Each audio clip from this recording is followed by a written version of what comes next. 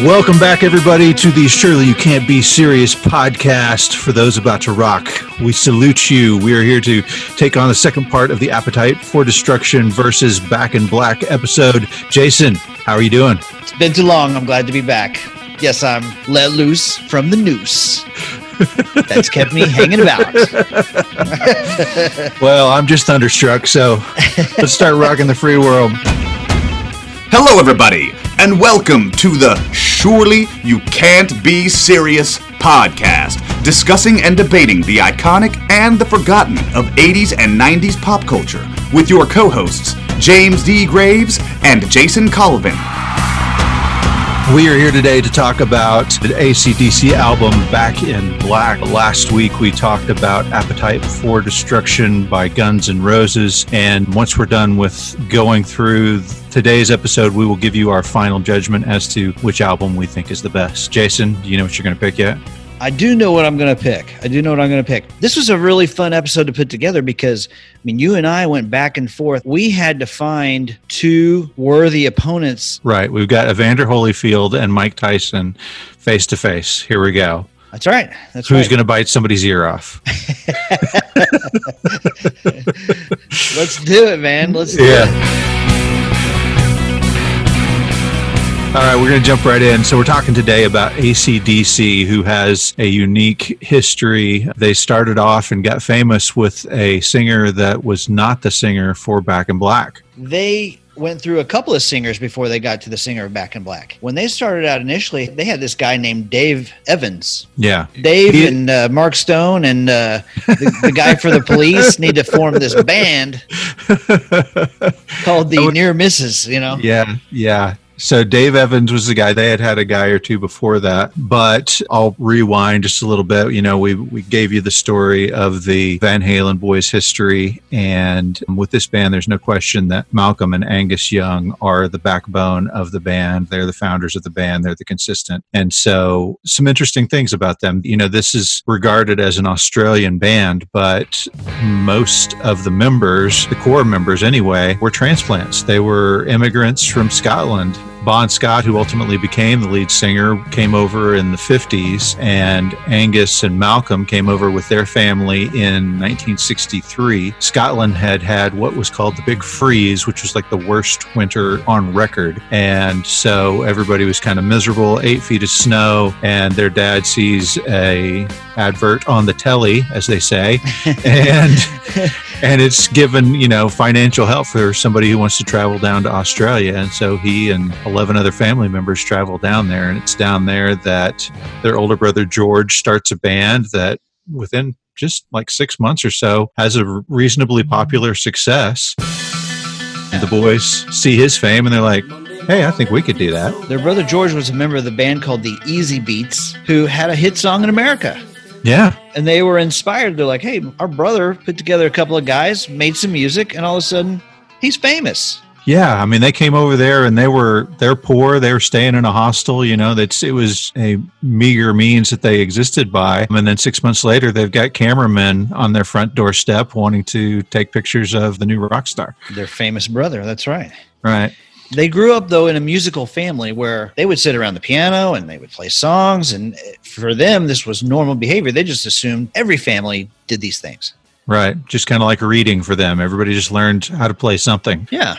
Angus's first instrument was actually a banjo that he strung as a guitar so that he could play it like a guitar. And he and Malcolm formed a couple of high school groups, separate groups. And eventually they decided, you know what? These groups aren't working out. How about we do something together? And then George, the older brother, got home and they said, hey, we've started a band together.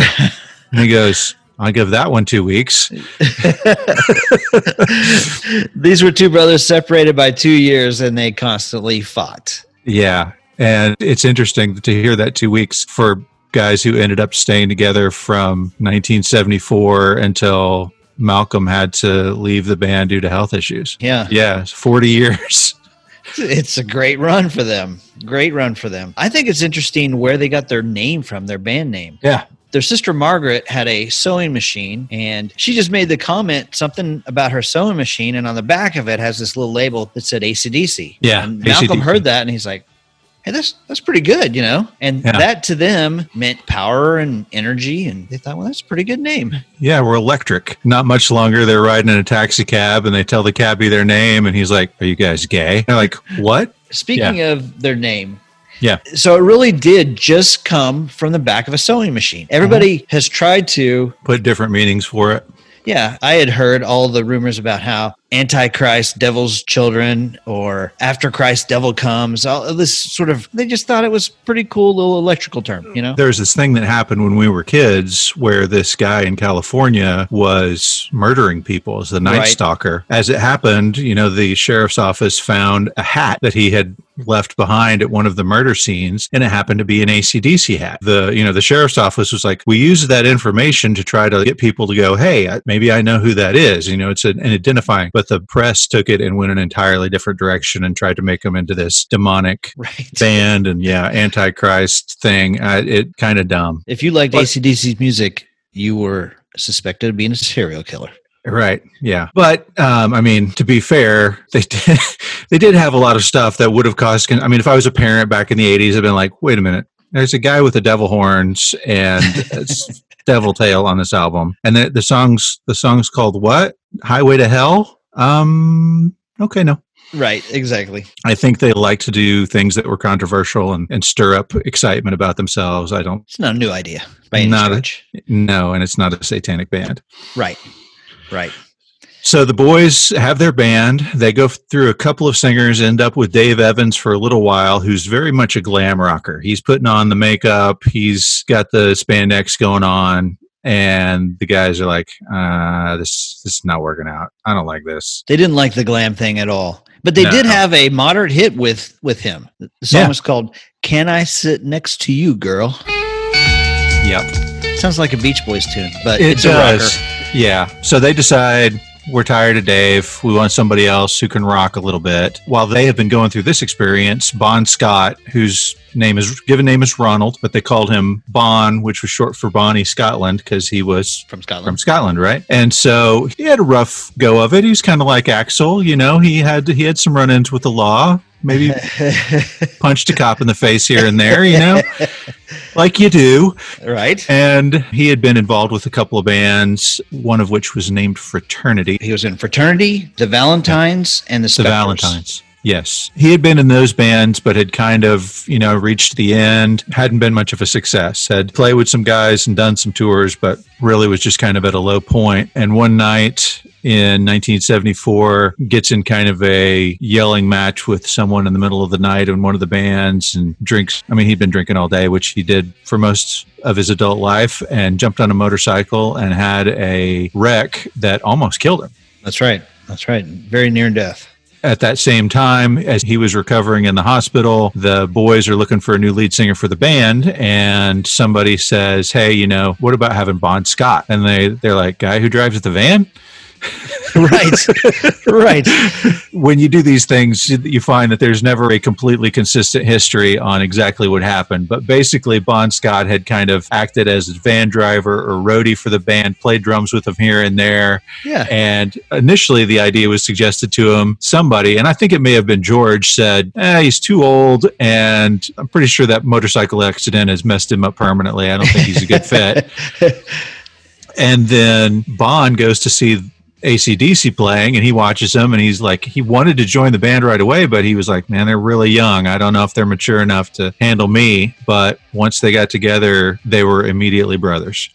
You know, Angus, at that moment when Bon wanted to join the band, Angus was only 19, Malcolm was 21, and Bon Scott was 29. So he's an older guy. He's been around the block a few times. Yeah. And, a few times. And he went to him and he's like, hey, give me a shot. You know, I think I'm a better singer than the guy that's been traveling with you guys. You know, give me a shot. I can do this. Yeah. And then, when of course, he stepped in, man, it took off. It was magic. Okay, everybody, we're going to take a quick break. We'll be right back after these messages. And so, yeah, kind of the rest is history for a time there. They put their first record out in 1976. That album is called High Voltage. And actually, that's the first international release. I think they had a couple of albums that were Australia only, and they kind of combined those two to make an all-star one called High Voltage, which was Yep. released. Most people are familiar with that one in 1976.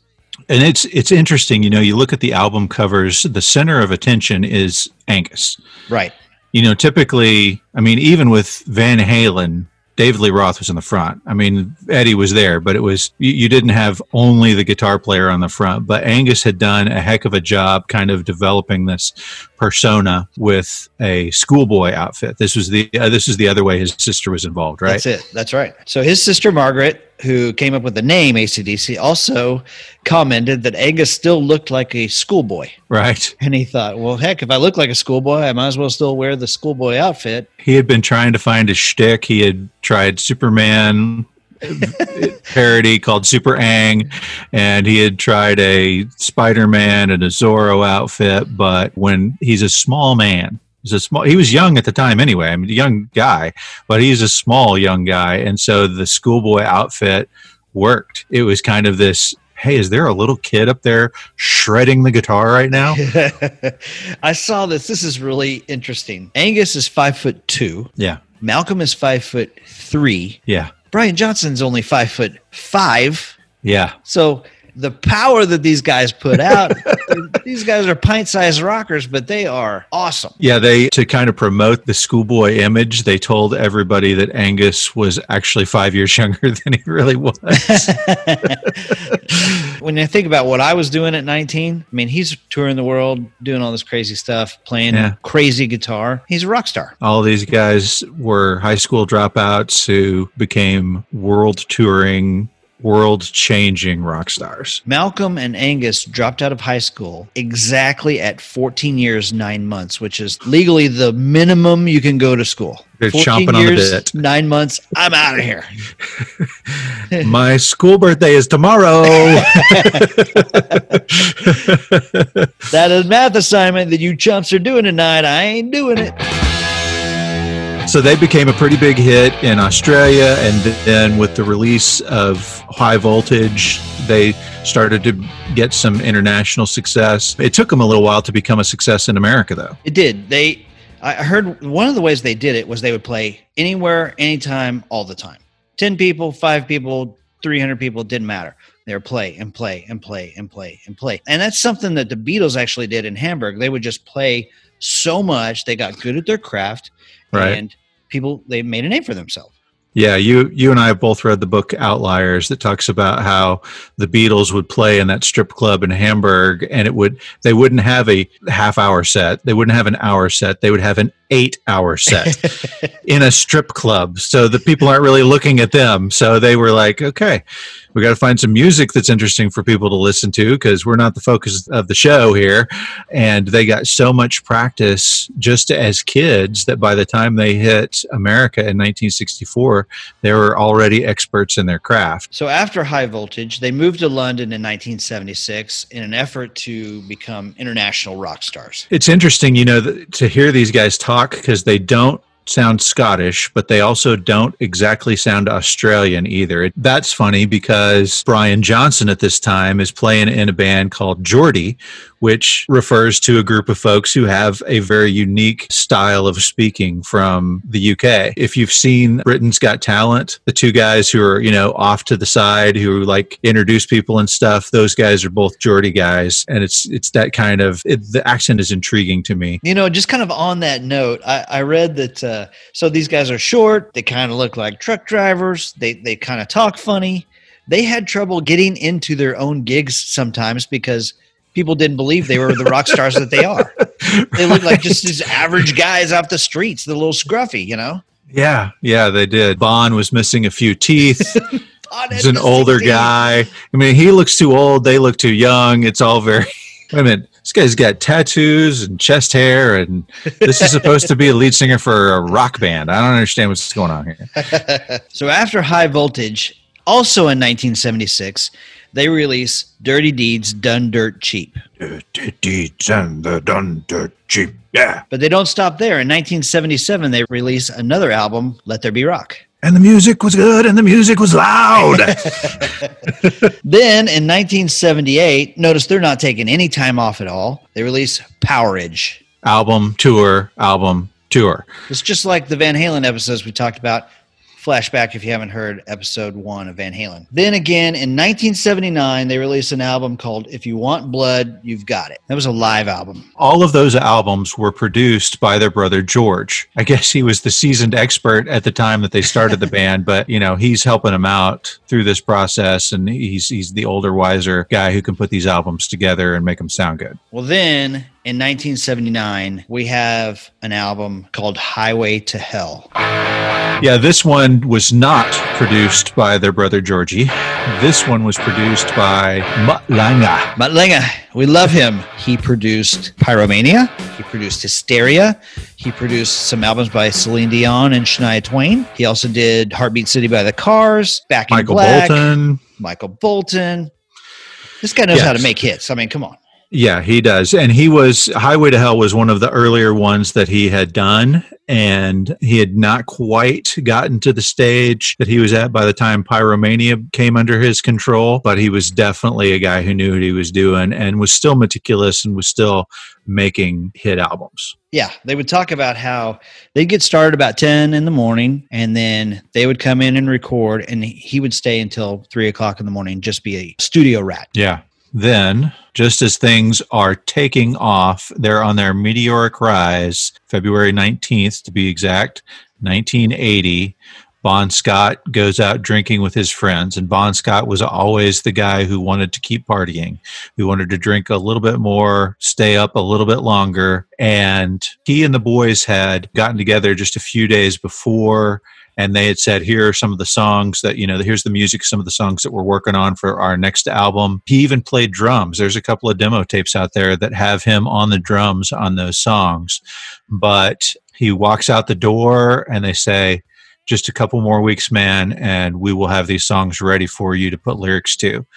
And that was the last time they saw him. He went out drinking with a friend of his. And, like I said, he wasn't a stranger to drinking. They had a good time, got home late that night or early the next morning, and he was sleeping it off, as they say, except that when the friend came out the next day, he found him lifeless in the car. Yeah, I mean, I don't want to get too graphic, but the story that I read up on was he passed out in the passenger seat. His friend leaned the chair back and put a blanket on him. Couldn't rouse him, couldn't bring him inside, so just let him sleep in the car. And overnight, he aspirated some of his vomit and passed away that way. The death certificate says acute alcohol poisoning, death by misadventure. And there are all kinds of conspiracy theories out there that we don't need to get into. We sure don't have the expertise to talk about that sort of thing. But the point is, they're shooting up like a rocket, and then suddenly the pilot's gone. Yep, that's right. I do think it's interesting. Bon had several lyrical ideas for the album, the unnamed album that was coming. Those ideas were abandoned in favor of Brian's lyrics. Yeah. But AC/DC manager Ian Jeffrey claims to still have a folder that contains lyrics for up to 15 songs that was going to be Back in Black. Yeah. The boys are notified of Bon's death. They have to, his mom's still down in Australia and they're up in the UK, and they have to give her a call and let her know what's happened. And they go to the funeral. They are trying to figure out, does the band continue on? What do we need to do? And it's actually Bon's father that says, Bon would want you to go on. He would want you to continue with AC/DC and make it something great. And so they decide not to mope about. They decide to start playing and pick things back up where they had left them off. And then they start their search for not a replacement singer, because you can't replace Bon Scott, but a new singer to be their frontman. Okay, everybody, we're going to take a quick break. Please stay with us. We will be right back after these messages. So we know what happens. We know that Brian Johnson becomes the new lead singer, but do you know who the first person to recommend Brian Johnson to the band was? No, who was it? It was Bon Scott. Wow.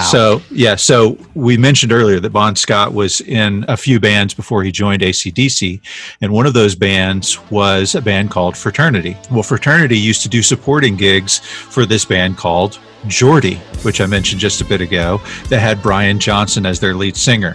And they had a little bit of success as well, but Bon Scott had seen them perform, and after seeing them perform, he came and told the young brother, he's like, oh man, I wish you could have seen this guy. He was amazing. He was like Little Richard, and Little Richard was Bon's favorite performer. He was like, he did this whole thing where he fell on the floor and was spinning around like he was in agonizing pain. It was amazing. And he like sealed the deal. Like they came and like took him out in a wheelchair. It was, and I'm just, I'm kind of imagining James Brown, where they try to walk him off the stage and he goes back on. But as it turns out, Brian Johnson was actually, he had appendicitis at the time. He was actually rolling around the ground on pain. And they really did take him off to the hospital after it was over. But after Bon's passing, they had a fan that sent him a tape of Geordie and said, you guys should really look at this guy. And they're like, hey, isn't this the guy that Bon talked about? And then Mutt Lange, without knowing any of this, says, I think you guys should listen to Brian Johnson. I mean, I think he'd be a really good fit for the band. And so by the time they started doing auditions with folks, he kind of was already the pick in their head. That fan from Cleveland that mailed the album to the record company and said, you guys need to listen to this guy. Yeah. If you're listening to this podcast, we want to hear from you. Yes. We don't know your name, but please hook us up on Facebook. Say, I'm the guy who contacted the record company on behalf of Brian Johnson. So Brian Johnson, I mean, God, we talked in our episode about Journey, and Steve Perry was working on a turkey ranch when he got the call and said, hey, we want you to come sing for Journey. But Journey was nobody at that point. They were the leftovers from Santana. The guy who took over for Steve Perry was working at the Gap. He was working at the Gap when he got the phone call that said, hey, we'd like you to come be the lead singer for Journey. Well, I've kind of got like a insurance now, and right. Dude, Journey. Okay, I'll come out. So when Brian Johnson gets the call, they don't tell him who the band is. And he's like, this story, yes. And he's like, okay, well, you want me to come down there, and it's a bit of money. Can you at least give me the initials? And the lady who's talking to him on the phone goes, yes, the initials are ACDC.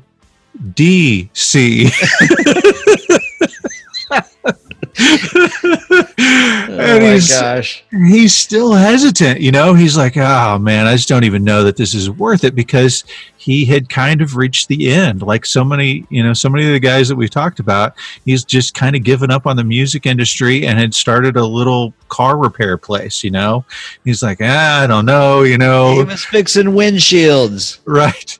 I'll think about it. Got some white walls. And so, as we mentioned in our Spaceballs episode, he happens to get another call near the same time that says, hey, we got a paying gig for you. Oh, all right. How much does it pay? 350 pounds. Oh, solid. What's it for? Hoover Vacuum. So Brian Johnson thinks, okay, well, I'm getting paid enough money that it makes it worth the trip down there. I guess I'll go ahead and audition for AC/DC while I make my vacuum commercial. I love the Hoover vacuum cleaner commercial. It is amazing. It's no Back in Black, but I mean, come on. It's good, though. It's really good. It's a beautiful mover. And then he's got to go over and sing for AC/DC. And these guys are world famous at this point, and he's petrified. He talks about sitting in a cafe across the street, too scared to go over, having a bit of tea and a biscuit or something, and the pastry's so crusty that he can't even eat it. And he's like, F it. I guess I better go do this. And just walks across the street. Well, meanwhile, Malcolm and Angus and the boys have been auditioning all these other lead singers, and they are like, hey, where's Brian? He was supposed to be here like an hour ago. And somebody goes, I think he's downstairs playing pool with the roadies. And they're like, wow. Okay, well, at least he plays pool. And so they call him up, and the first thing Malcolm does is hand him a beer and says, I'm sure you're thirsty. And he's like, I bet I could drain this thing right now. You know what? I think I will. And he drains the beer. And they say, well, what would you like to perform? And he says... It was by Ike and Tina Turner. It's called Nutbush City Limits. And so they hear him say that, and they're like, oh, thank God. Every other person that's been in here singing says smoke on the water. Yeah, okay, that's good. And so they do that, and it goes pretty well. And so they say, well, what else have you got? And he had put his band back together at that point, but they were just doing small club shows. But they always, as their closing song, would play Whole Lotta Rosie.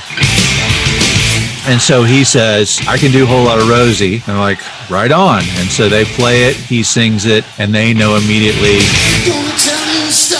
this is our man. So they send him back home, and a little while later, they're like, hey, can you come down for a second audition? And he's like, guys, it's kind of expensive for me to come down there. And they find a way to get him down there. He sings with them again. That night, he stays at a hotel with one of the roadies, and the roadie guy is like, I think you got this, man. And he's like, no, he has no hope. He has given up hope on this thing. He goes back home. He continues working on cars. He continues playing small gigs and says, oh, hey, to his band at the time, says, oh, by the way, guys, I went and had a sing with AC/DC. And they're like, what?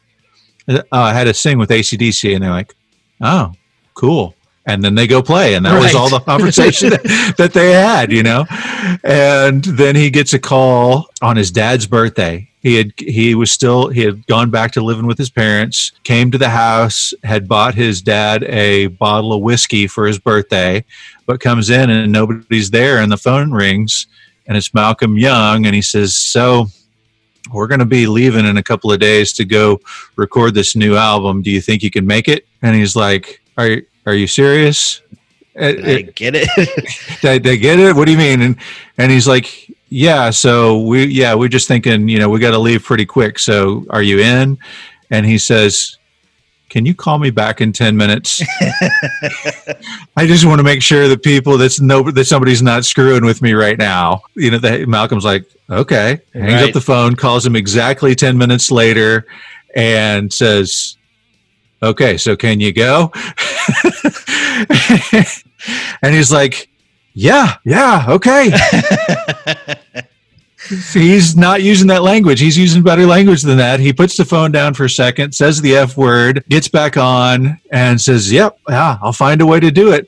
And then he hangs up the phone, and he's like, I'm the only one here. So he pops the top on the bottle he bought for his dad because he figures I need a drink, and he chugs himself a celebratory drink by himself. And in 1 week, he is in the Bahamas with Mutt Lange and AC/DC recording what would become one of the greatest albums of all history. It's incredible. These stories are amazing. This is why nobody should ever give up on their dream.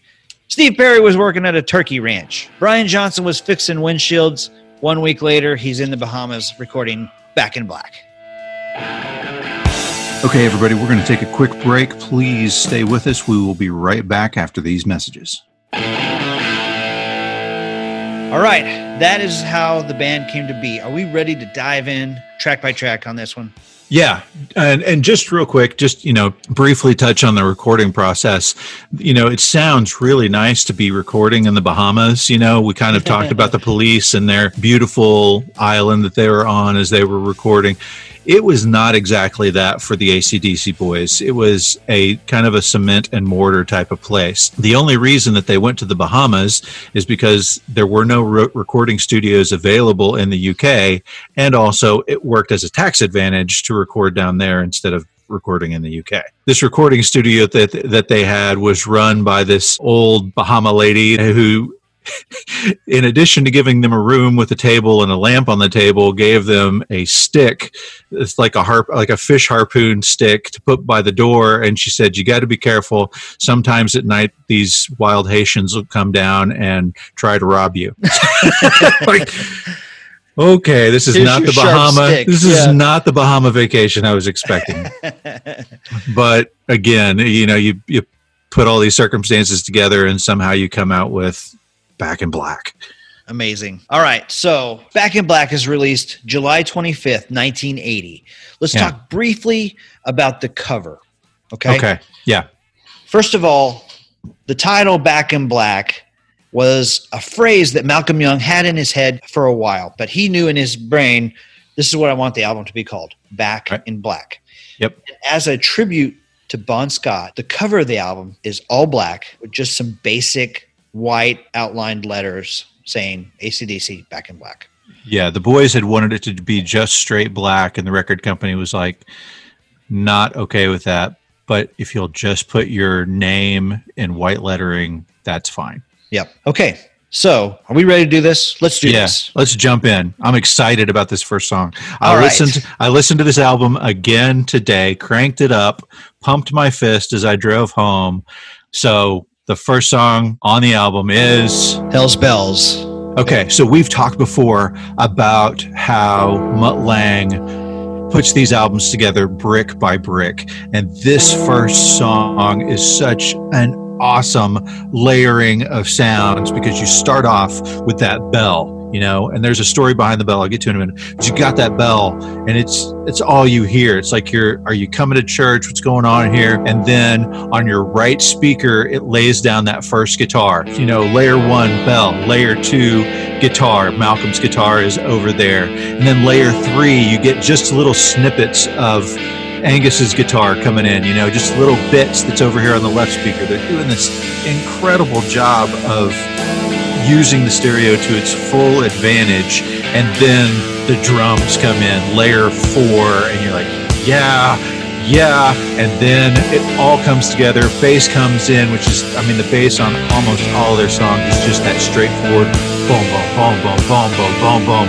And it is amazing.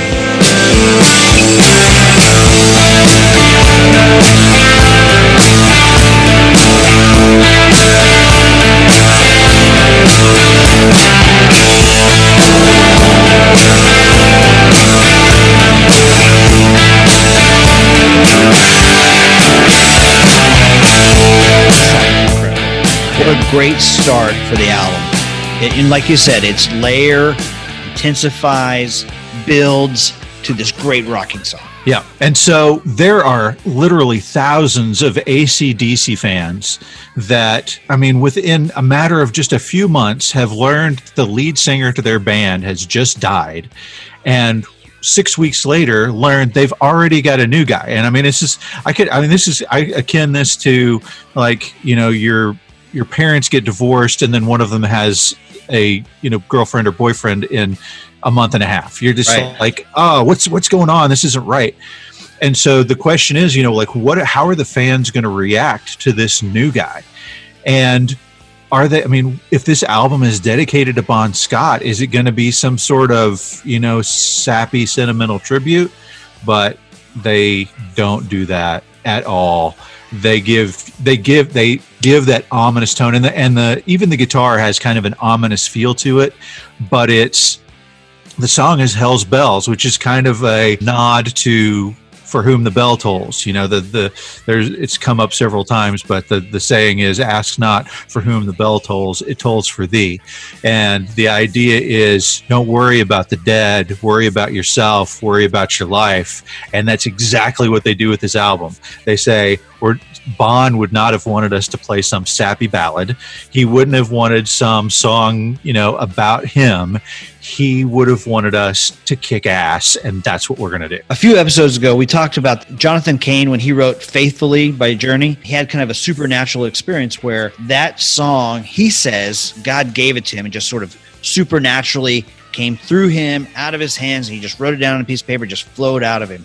Something similar happened to Brian Johnson on Hell's Bells. it's supernatural. He's not a believer, but something weird happened to him, and he talks about it. He said, I don't believe in God or heaven or hell, but something weird happened. He was in his room. He said, I'll never forget. I just started to write and never stopped, and it just flowed out of my hands. I thought that was a really interesting story. Did you know that there's an AC/DC all-female tribute band called the Hells Bells? Bells. No. But I did know that there's a bluegrass band tribute to AC/DC called Hasty Dixie. You're only young, but you're gonna die. That's good. That's good. So he came up with the lyrics to this one midway through the recording of the album. He did a majority, if not all, of the lyrics in this album, which is kind of a big deal. I mean, they auditioned him to sing, but they didn't, they just were like, hey, can you write any lyrics? And he, I guess, it's a right. Writing an entire album's worth of lyrics is a daunting task. And he had done quite a few songs and was just kind of out of ideas and was stressing about it. And Mutt Lange just, I guess, gets the feeling and goes, so he goes by his room and says, hey, Brian, are you doing all right? And he's like, man, I'm out of ideas. And like, as he says it, lightning strikes. Yep. Right. And then of course, they're in the Bahamas where you get tropical weather just instantaneously. And so the lightning strikes and there's this really loud thunder that comes through, and Mutt Lange says, God, you hear that thunder? And Brian, just kind of with his head down, says, yeah, it's a rolling thunder. And Mutt's like, what? He says, rolling thunder. That's just what they call it in the UK. It's a rolling thunder. And Mutt says, write that down. Right. And then as they're talking, this torrential downpour happens. And so in moments, you talk about that divine inspiration. In moments, he goes from, I can't think of anything, to the first lines of his song, I'm a rolling thunder, a pouring rain, coming on like a hurricane. That's great, man. That's awesome. Okay, so here's something that Hells Bells means to me, all right? And we talked about this in our Major League episode, but I'm a baseball fan. Right? Right. Trevor Hoffman was a relief pitcher for the San Diego Padres in the 90s. And every time he took the field, they played Hells Bells as an intimidation to the other team, right? Okay. So for me, Hells Bells signifies Trevor Hoffman's coming on the field and he's going to shut everybody down. However, this was one of the first, they call it entrance songs for baseball players.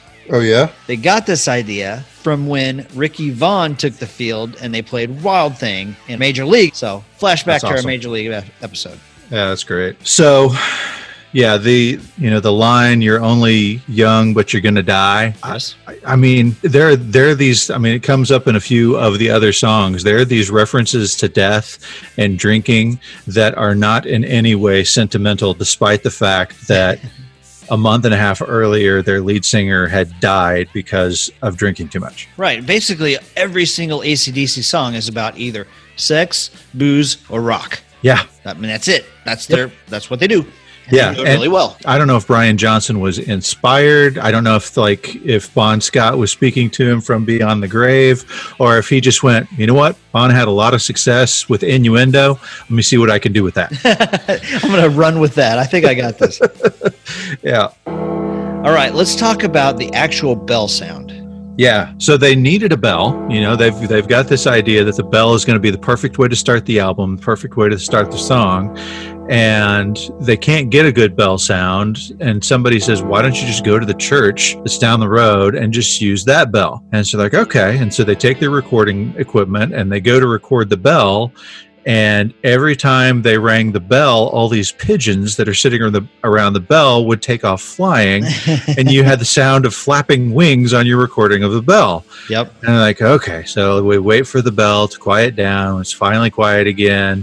They hit the bell. And by that time, all the pigeons had come back and there's flapping all over again. And they're like, well, balls, this is not going to work. So they have to have a bell custom made, right? Yeah. Yeah. So they have a bell, a 2,000 pound cast bronze bell made by John Taylor. It's a replica of the Denison Bell in the Carillon Tower at Loughborough War Museum. Okay, I can't, if I mispronounce that, I'm really sorry. I've never been here. But when they recorded the sound effect for the bell, they used 15 microphones because the acoustics of the bell, you never know where the sound is going to come from. Right. 15 microphones. And then when they got the sound that they wanted, they slowed it down to half speed. So it gives it that real ominous boom. Oh, nice. Okay. That's awesome. Well, and then, of course, after they produced the album, they went on tour and they took the bell on tour with them, and they would start every show by lowering that bell down, and Brian Johnson would slam it with a hammer sometimes he would even run and jump and ring the thing. But it was a great stage prop that they had made just by needing to have the sound for the album. If you're keeping track at home, there's 13 bell tolls. 4 before the music starts and 9 after. All right. Okay. I did not count the bells. Okay, the next song on the album is Shoot the Thrill.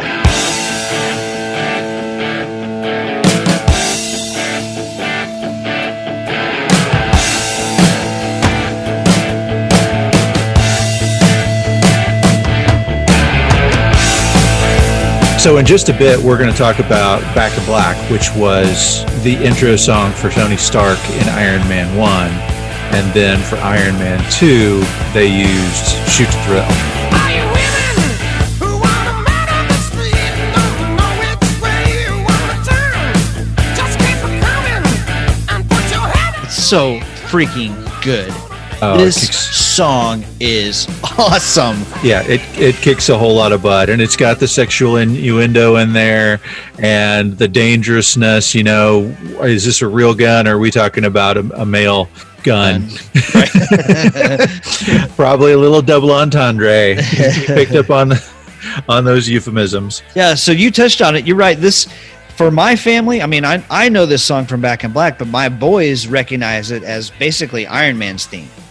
Right? So when he enters in Iron Man 2, they play Shoot the Thrill. They also play this in the original Avengers when Iron Man enters. Brian Johnson was explaining the inspiration for this song. He talked about how this is about suburban, neighborhood, bored housewives who get into extramarital affairs and too much narcotics.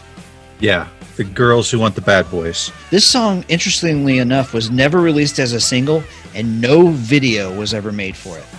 Yeah, it's crazy because this song is amazing. It was made to be a single. I can't figure out why they would not have done that. I'm with you. This is one of the best songs on this album. It's a 5-star song. But, I mean, as I understand it, I think radio stations played every single song on this album at some point. Like, it's just not, it was, whether it was a single or not, the radio stations recognized this album is full of hits. Yes, I mean, DJs definitely latched onto this song and played it anyway, despite not being released as a single. All right, this song's amazing. I love it. 5-star song. Moving on. Track number 3 is a song called What Do You Do for Money, Honey? Okay, so some of the lyrics on this song talk about calling out gold diggers and saying that he will not be set up by the women who are after his gold. The Gold Digger song. It's a gold digger song. It's a good song. It's not a great song. I love this song. Yeah, no, I love this song. Okay. Yeah, it's a good one.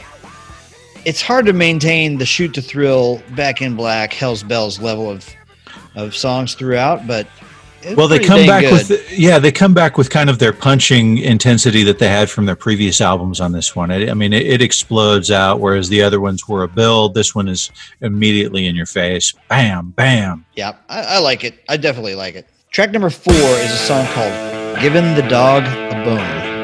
This is going to be hard to remain family friendly as we talk about this one. So is it giving the dog a bone or given the dog a bone? I got given. It will appear differently. Like, I think on the album it was Given, but then like on iTunes it's Givin, and it has appeared as Giving in certain spots. Either way, as I can best tell, this is a song about going to the store, buying a milk bone for your dog. I don't know. This song, I saw it described as very Spinal Tap-esque. You're saying there's a lot of subtlety going on here. Is that right? There's some description that leads you to believe certain things. So, I don't know. What do you think about this one? This one is okay for me, but it wasn't something that I want to come back and listen to over and over again. Here's the thing. In all honesty, here's the thing. If you like one AC/DC song, you probably like almost all AC/DC songs because they're very similar. It's heavy guitars. It's sex, booze, and rock. It's pretty simple rock, right in your face. Some are just better than others. You know what I mean? She's no Mona Lisa. She's no Playboy star, but she'll send you to heaven, then explode you to Mars. I don't know what he's talking about there. He's talking about doing ugly chicks. Sorry, family friendly. He's talking about having an ugly girlfriend or something. I don't know. Oh, well, she'll send you to Mars. It's okay. So this is kind of like Whole Lot of Rosie Part 2. Nice. Good reference right there. Okay. Good song. Not a great song. Good song. All right. After giving the dog a bone, that brings us to a song called Let Me Put My Love Into You. I'm lost. What do we think we mean here on this one? Well, I have love to give, and so let me put it into you. Let me put it on the line. This song, okay, I've been waiting to talk about this song. Oh my gosh, let me cut your cake with my knife. Oh my goodness. All right, so this song has the distinction of being on the Parents Music Resource Center list of the Filthy 15. Have you heard about this list? Yeah, this is the Tipper Gore thing, right? This is where all the senator wives got together and said these songs are profane. These songs are awful for our youth. Yeah. So her husband's off inventing the internet and she's complaining about AC/DC songs. What's going on there? Okay. So here's the Filthy 15. You ready for this? Yeah. So let me put my love into you. Okay, we get it. It's about sex, and probably not great for 14-year-olds to be saying that, at home. But here's I was just curious about who else was on this list, right? All right. So just some other songs that you may have heard. A song called Darlin' Nikki, a song called Nasty Girl by Vanity, Sugar Walls by Sheena Easton. So far we got 3 in a row by Prince. Right. High and Dry by Def Leppard. We're Not Gonna Take It by Twisted Sister. What? Yeah, rebellion type of attitudes. Violence, Well, I think. That one I know, was, but yeah, that's a stretch right there. Oh, well, wait. She Bop by Cyndi Lauper. What? That song's about masturbation. Okay. And then finally, Dress You Up by Madonna. I think they were going more for a look than an actual context of the song here. The Filthy 15. That's just a portion. Now, some of those you're like, some of these styles I'm like, whoa. Yeah, I definitely see what that's on there. But do you have anything more to say about Let Me Put My Love Into You? I can crack up every time I say that. From what I understand is that all of those songs actually got a boost in ratings when they got put on the Filthy 15. Oh, yeah. One of the songs is by Motley Crue, and Vince Neil was like, that was great for us. Wait. These songs are dirty? Let's listen again. Okay, so after Let Me Put My Love Into You, that ends side 1 of Back in Black. Push stop. Hit eject. Flip it over. Back in. Press play. I mean, honestly, at this point, you're probably flipping the LP over. In 1980, you probably are flipping the LP. You're probably right about that. You might even be flipping the 8-track over. I had this on tape. Quick funny story about Back in Black. So I was on a ski trip with 5 of my high school buddies plus an adult to make sure we didn't get in too much trouble. So I asked my buddy, Chris Bauer, friend of the show, Chris Bauer, good friend of mine. His nickname was Bomber. Everybody called him Bomber. So anyway, at about 9 p.m., we're driving out to Colorado. I asked him, I said, hey, can I borrow your Back in Black tape? Because everybody's got their headphones on, their tape players. He's like, yeah, I'll give it to you when I'm done with it. I'm like, all right, great. So I fall asleep. At 3 o'clock in the morning, he whacks me on the forehead with Back in Black. And I'm like, what are you doing, dude? He's like, you wanted to borrow the tape. I'm like, I didn't want you to whack me in the forehead and wake me up. And we almost had a fist fight in the car on the way out to Colorado. So This is why you had your mom confiscate his other tape, right? that's right. That's right. All right. Side 2, first track. It's a song called Back in Black. Oh, now I have to think of it. Oh, something's just happened. Somebody scattered this song. I'm going to have to look this up now. Okay, so forgive me for interrupting this awesome song for just a second, but somebody scattered the song, and I'm going to put it on. So, I've got the notoriety came from the AC/DC, which really took sale, which is the dun dun dun dun dun dun. I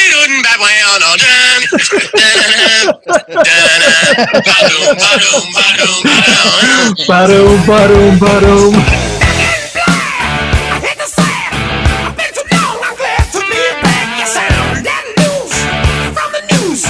That's kept me hanging around. I get the living on the side just to get me high. Forget the hearse, cause I'll never die. I got 9 lions, cat's eyes, abusing everyone and everybody. Yes, I'm Okay, so this song is very memorable to me for a couple of reasons. Number one, this is a song that we would cover this in my band. We did this song, and I don't know why I was dumb at this particular point, but my drummer just had to say, okay, just wait until I hit the cymbal twice before you come in, okay? I'm going to be playing, and then it's going to go, shh, shh, oh, that's going to be real quiet, and then you come in after that. I'm like, okay, I'll get it right this time, I promise. This song is the best song on the album. This song blows me away. The guitars are so hooky, gorgeous, crunchy rock. Love it. Malcolm actually had the phrase, we talked about that. He had the phrase in his head, Back in Black, and he had the riff for the song before they really had the song. This was a warm-up exercise, kind of like how we talked about last week with Slash and Sweet Child of Mine. He would do this as a warm-up exercise. Okay, so title track, right? Dedicated to Bon Scott.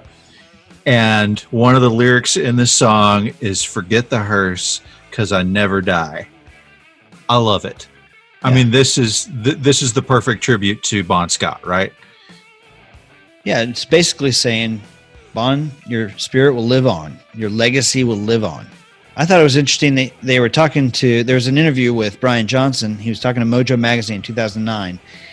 When they said, can you write lyrics? They gave him the music for this song. And he's like, well, I'll give it a try. And they said, here's the deal. The only thing is it can't be morbid. It has to be for Bon, and it has to be a celebration.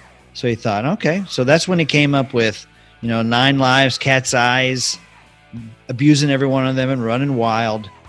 And the boys really, really enjoyed it. And they thought it was a great tribute to Bon. Perfect tribute. And it was a perfect tribute for the fans to hear as well, for them to go, okay, this guy's one of us. Yeah. And I think it worked. I think it totally worked. I think the fans embraced Brian Johnson. I'm sure there's a section of folks out there that were like, I don't really care for AC/DC after Bon died, but probably a really small contingent. Yeah. The vocals on this are incredible. Yeah. For me, this is Brian Johnson at his best, right? And it's that perfect sing and scream. We talked about when Nirvana did it, but it's just that perfect, that full emotion that sounds great. yeah. And I won't say it's, their voices are not the same, but there's a similarness to them. He can pull off the Bon Scott songs, right? Right. He can sing Highway to Hell and still kill it. But the voice, Bon Scott's voice was a gravel voice, right? I read his early morning ritual was to gargle with honey and red wine. And that kept his voice nice and raspy. and then Angus described Brian Johnson's voice as what somebody sounds like if you dropped a truck on their foot. That's good. He's got a screech. Brian Johnson has got a higher pitched screaming style to his voice, but it fits with the AC/DC style perfectly. What a great tribute. This album came out 5 months after Bond's death, and this wonderful, amazing song, and it's a tribute to Bond. I will tell you this. This is a cool thing that I found. Kurt Cobain was given a guitar on his 14th birthday, and the first song he learned to play was Back in Black. Okay, if you're a movie fan, you'll recognize this from Iron Man, a movie called Grudge Match, Megamind, Karate Kid, the remake, the one we don't talk about. Okay. School of Rock, and The Muppets. The Muppets? Not the Muppet movie, not the Great Muppet Caper, The Muppets. Oh, the Muppets from 2011. Okay, yeah. So. Okay. All right. So we're done with Back in Black. Starting off side 2 with an amazing song. Then we follow that one up with You Shook Me All Night Long.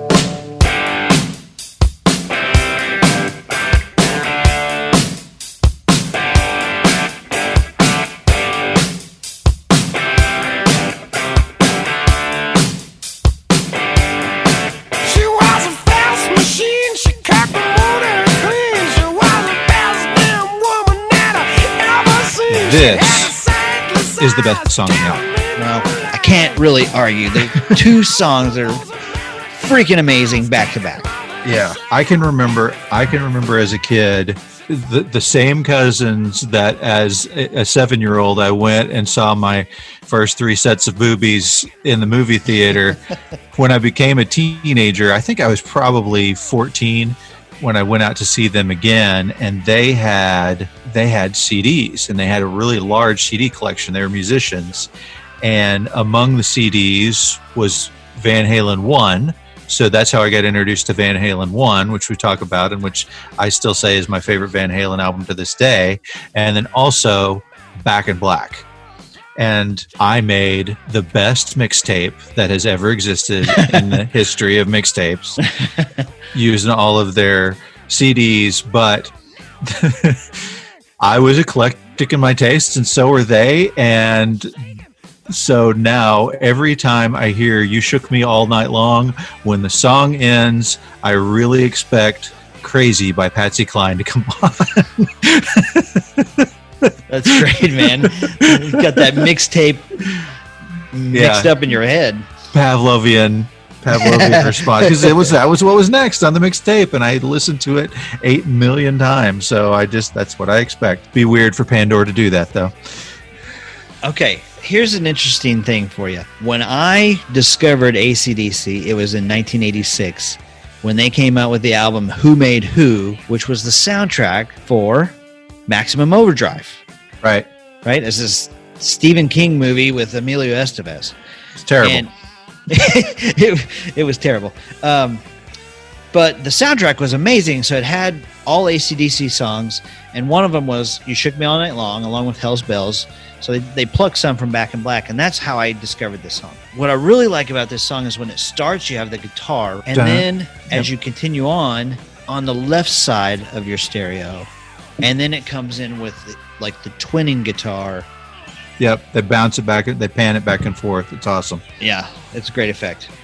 This song reached number 35 on the U.S. Hot 100. Yeah, this was the first single off of the album. Yep, released August 9th, 1980. So Brian Johnson came up with this song because of all of the posters of American girls that were in the Bahamas. And I guess somehow he was thinking about his old car shop at the same time he was thinking about those girls, because she was a fast machine. She kept her motor clean. She was the best damn woman that he'd ever seen. I did hear him when talking about writing the lyrics to this. The line, she told me to come, but I was already there. Oh my gosh. He thought he pushed it too far on that one, and they were like, nope, sounds great. Yep, best line on the album, really. You know who else has a version of this song? Who? Shania Twain and Celine Dion. Yeah, that was like one of the worst covers of all time. Give me a second. He was a fast machine. He kept his motor clean. He was the best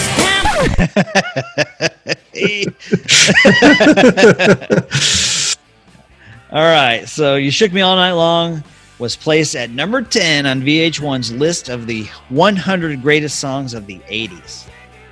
So I heard, I haven't verified this yet, but I heard that there were some copies of the single that were pressed incorrectly, and Yeah. they accidentally put Shake a Leg on there instead of Shook Me All Night Long.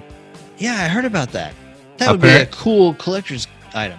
Yeah, apparently it's tough to get, but it's a collector's item. They're expensive. Yeah, Shake a Leg, not nearly as good a song as You Shook Me All Night Long. No, not a bit. Okay, listen to this. I got this cool story. VH1 series pop-up video. You remember that? VH1, the pop-up video. I have not thought about that in a long time. Okay, go ahead. All right, so according to VH1's pop-up videos, the video for You Shook Me All Night Long featured a mechanical bull with a woman playing Johnson's lover riding the mechanical bull. Yeah, I remember that. During the filming, she accidentally jabbed herself with a spur. The roadie who came to her aid married her a year later. Aw. And Angus Young gave them a mechanical bull as a wedding present. That's awesome. How about that? That's cool. All right. We done with You Shook Me All Night Long? Yes. Okay. 2 amazing songs back to back. Next song Crazy. No, that's not it. Okay, sorry. up. No. Have a Drink on Me.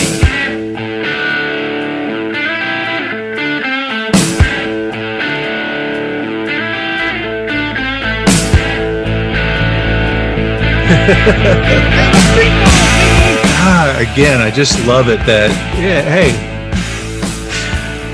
let's sing songs about drinking. I know. We just lost our buddy to drinking, so have a drink on me. Yeah. And I mean, it's perfect. It's exactly what, it's kind of their toast to him, right? It's like, hey, you brought us here. Thank you. We're having a drink on you. Seriously, they don't see Bond's death as a PSA. They just see it as a celebration to continue doing what we're doing. So, Live life to the fullest. okay. Have a Drink on Me. Awesome song. Not quite at the level as Back in Black and You Shook Me All Night Long. Just another great song on this album. So honestly, this one is one of my least favorites on the album. I know that this is one that the fans, I know this is one of the ones that fans love, and it's not bad. I don't hate it or anything, but this is not one that I get excited about. Okay, so you and I talked earlier this week. Yeah. There are songs like my personal song rating. This is a turn it up song. This is a let it ride song, or this is a skip song. Yeah, I'm probably gonna fast forward through this song. Okay, you're killing me. Sorry, man. I love this song. All right, so that does it for Have a Drink on Me.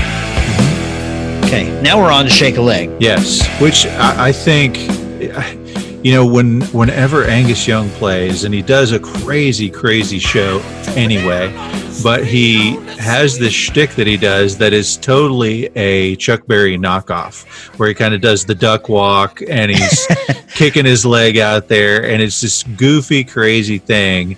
And every time I hear this song, I'm like, we're talking about Angus, right? This is Angus shaking his leg. Exactly. On that note, I read a story. This really involves Bond, but one of the things that Angus used to do was he'd get on the shoulders of a roadie, right? And he'd play in the crowd. The roadie would carry him around the crowd, and he's 5'2". He's this little shrimpy guy, and he's playing this killer guitar. And then the roadie would bring him back up on stage. He'd put him up on Bond's shoulders, and he'd play on Bond's shoulders. Right. But if he got a bad saddle, he would say, me bowls, put me down. Oh, it's awesome. All right. So Shake a Leg is an awesome song, too. It's a good song. We talked about how this was printed on some of the You Shook Me All Night Long singles, and that has become a collector's edition. It's a good song. I mean, it's not the world's best song, but it's good. Yeah. What's your feeling on it? Again, this is, you pointed out that there's not a lot of variation in the sound in these songs, right? Right. And so some of them I mean, the great thing is that they're great songs. So if you're going to repeat something great, that's good. They're all fist pumping. They've all got that solid, punchy guitar that, you know, doesn't have the reverb. It's just bump, ba-da-dump right there in your face. But some of them don't sell me the way that others do. And if I'm listening to that and I'm thinking, okay, this is the seventh time I've heard this kind of sound, and it's not just blowing me away this time. On that note, you're exactly right. There's not a lot of variation. So if you like one song, you probably like most of them. Some of them strike you a little bit stronger than the others. But notice so far there have been no ballads, right? Yeah. So I don't know if you heard this story, but at the time, the production company, the producers came in and basically put their foot down and said, you guys have got to come up with a ballad. Your peers are writing ballads that are selling their albums like crazy. You guys got to come up with a ballad. And they said, we don't know how to do it. Like, we don't know where to start. We've never done one. And so the producers are like, all right, here's what you do. Think about your last girlfriend, write some lyrics down. We'll send in a guy to help you. All right. So after this, they kind of gave it the good old college try. And when the producers came in to listen to the results, they just got up, shook their head, walked out of the room, and said, you guys just keep doing what you're doing. That's good. That's good. Yeah, I don't know. I mean, I don't know what I would do if I heard a ballad from AC/DC. I can't. It just would be wrong, right? It just doesn't go together. Yeah. It'd be like Celine Dion singing an AC/DC song. Exactly. Exactly. Like putting mayonnaise on a steak. I mean, just, yeah. Yeah. All right. So the last song on the album is a song called Rock and Roll Ain't Noise Pollution. So I've said now, hey, I've heard the same song, you know, the same style of song over and over. This is one where I was getting to that point, but I was like, oh, hey, this is different. This is bluesy. This is more kind of, I'm grooving here a bit. And you got Brian Johnson, who apparently Mutt Lange just told him, hey, just say something over this. I just need something, you know, so that I know that your microphone's working or something like that. And so Brian Johnson does this kind of, you know, preacher-esque kind of speech to the working man, and Mutt left it on. Hey there, all you middlemen, throw away your fancy clothes. And while you're out there sitting on a fence, so get off your ass and come down here. 'Cause rock and roll ain't no riddle, man. To me, it makes good sense. Yeah. This song, I mean, on an album full of great music, this song might be number 2 for me. I really dig this song a lot. They throw you a curveball at the end. They finish with something that is unique, and it's not so unique that you're like, what is this? It's still AC/DC. The guitar still comes in here in a little bit, and it still kicks some major butt, but it has got a groove to it that the other songs don't have. Not that they're bad, it's just that they don't have that kind of groove that this one has. Okay, so I love hearing that from you. This song starts out slow, but it has a building power, and it comes full tilt. This is a great song for me on the album as well. This one blows my skirt up, as you would say. But this song is similar to Pour Some Sugar on Me. We talked about when we covered Hysteria that Mutt Lange got to the end and said, all right, guys, we got some really good, solid songs here, but we need one more, right? Right. So initially, they only had 9 tracks for Back in Black, but they thought they needed one more song. So Mutt Lange said, all right, guys, get to work. Angus and Malcolm wrote this song, the music for the song, in about 15 minutes. Yeah. It's incredible. Yeah. And then it caps off this album. So good. Yeah. So I'll say this before we get into our final judgment. They had a formula that they put into play here. Yes. And that formula worked. Oh, yes. It still works. It really does. And the songs, they last the test of time. This album is a great album. Okay, everybody, we're going to take a quick break. We'll be right back after these messages.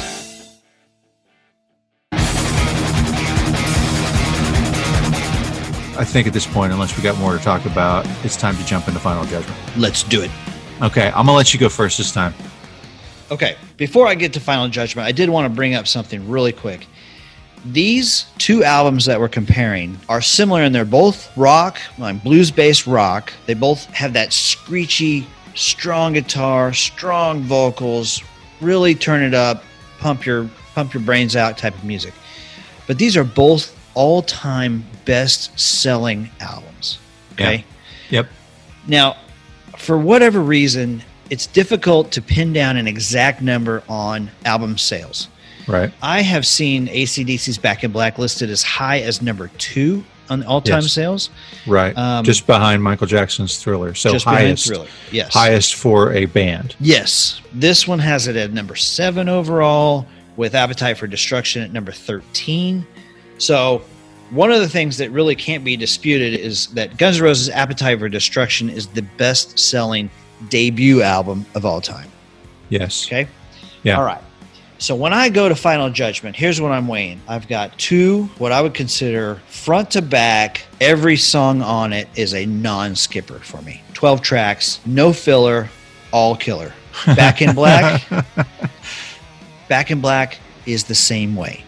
It's shorter, okay?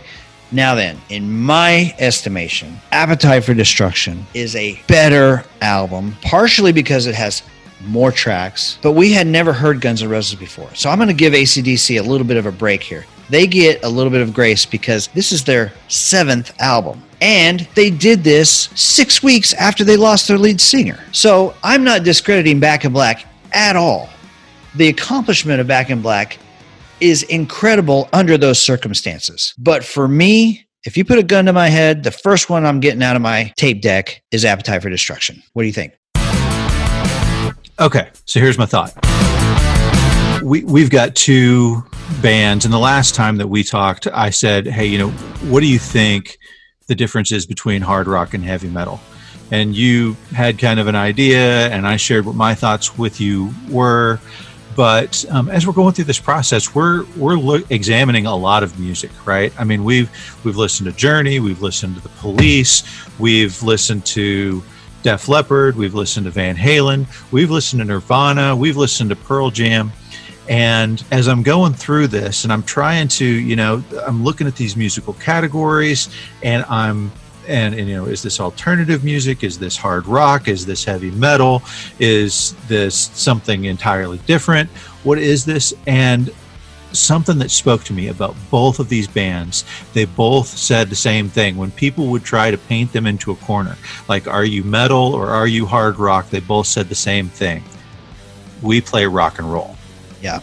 And that's it. And that's the, it's the lyric to the Billy Joel song is the thing that's screaming in my head. It's all rock and roll to me, right?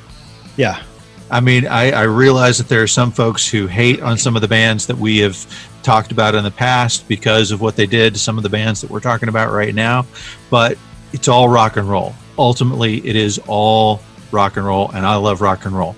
And right now, you can't get a good rock and roll song from anybody that I can find. I'm waiting for that comeback. I'm waiting for the AC/DC of the 2000s to show up, or the Van Halen or the Pearl Jam, whoever it is going to show up and say, guys, we're going to start rocking the free world again. I'm ready for that. So what AC/DC did was pure, simple rock. They had that formula. You have a punch guitar, you have loud drums, and you have euphemistic lyrics that are about the basics of sex, drugs, and rock and roll, man. I mean, that's sex, booze, and rock and roll, whatever you want to say. And so they set a standard. I mean, Back in Black has set the standard for what playing rock and roll in the 80s means. And so they're there at the beginning of the 80s setting the standard. And yes, it's great. It is unarguably one of the best albums of all time. But because they're so dedicated to their formula, there's a lack of variation that you have, that you get from other albums, and that you specifically get from Appetite for Destruction. Appetite is good old rock and roll, hard rock, rock and roll, whatever you want to call it, but they've They have a little bit of a ballad that comes in from time to time. They've got a variation in their sound. They use a talk box here and there. And with doing all of those variations, they not only give you variety, but they maintain some kick butt tunes. And so I have to say, I'm on the same page with you. I think Appetite wins the day. It doesn't sold as many albums. It probably doesn't have as many diehard fans, but when I'm putting them on the scales, as you say, if I decide, okay, I got 2 tapes I can pick before I walk out the door, I'm going to pick Appetite. Something that would be a complete oversight if we don't mention Brian Johnson, when he had to step away from AC/DC for a little bit. Yeah. Who filled in for him? Axl Rose. Axl Rose. And Guns N' Roses, you sent me, they play Whole Lotta Rosie. Yeah. So these when they first came out, Melody Maker described them as a weak AC/DC. And here's the other thing. AC/DC has given us 30 years worth of great music. 40 years worth of great music. Well, if they did it first in 76, it's nearly 45. Gosh, that's incredible. Yeah. So AC/DC has been pumping out music for decades. Yeah. Now, not all of it is Back in Black or Highway to Hell. No. Some of the albums, I don't know any songs on it, but yeah, but they still, even in their 50s, they were making some hits. Oh yeah, absolutely. Guns N' Roses, on the other hand, I keep waiting and waiting and waiting, and it's just not going to happen. So, I think that Appetite will continue to stand the test of time. I think Back in Black will continue to stand the test of time. They're both albums that you can go back to over and over again. And I think without Back in Black, there is no GNR. There is no Appetite for Destruction. So you got to give them that consideration. But it's a hard choice. These were definitely 2 major contenders, but we'd love to hear from you guys. Tell us what you think. For me, this is Appetite by a nose. But tell us where we're at. If you're all the way Back in Black, or if you hate Appetite, or if you hate Axl's voice, or if you think Bon Scott was the man and Back in Black and everything after that was terrible, let us hear from you. Yeah, you can catch us on Twitter at Shirley Podcast, on Facebook at Shirley Podcast, or if you want to send us an email, we respond to every single email that we get, and that's shirleypodcast@gmail.com. We really appreciate all of the support that you continue to give us. We're overwhelmed by how many people have reached out and given us their opinion on things. It's fantastic. We love it. So please, join us in the debate here and let us know what you think. All right. Thanks, everybody, for listening. Check us out on Facebook and Twitter, and we will see you next time.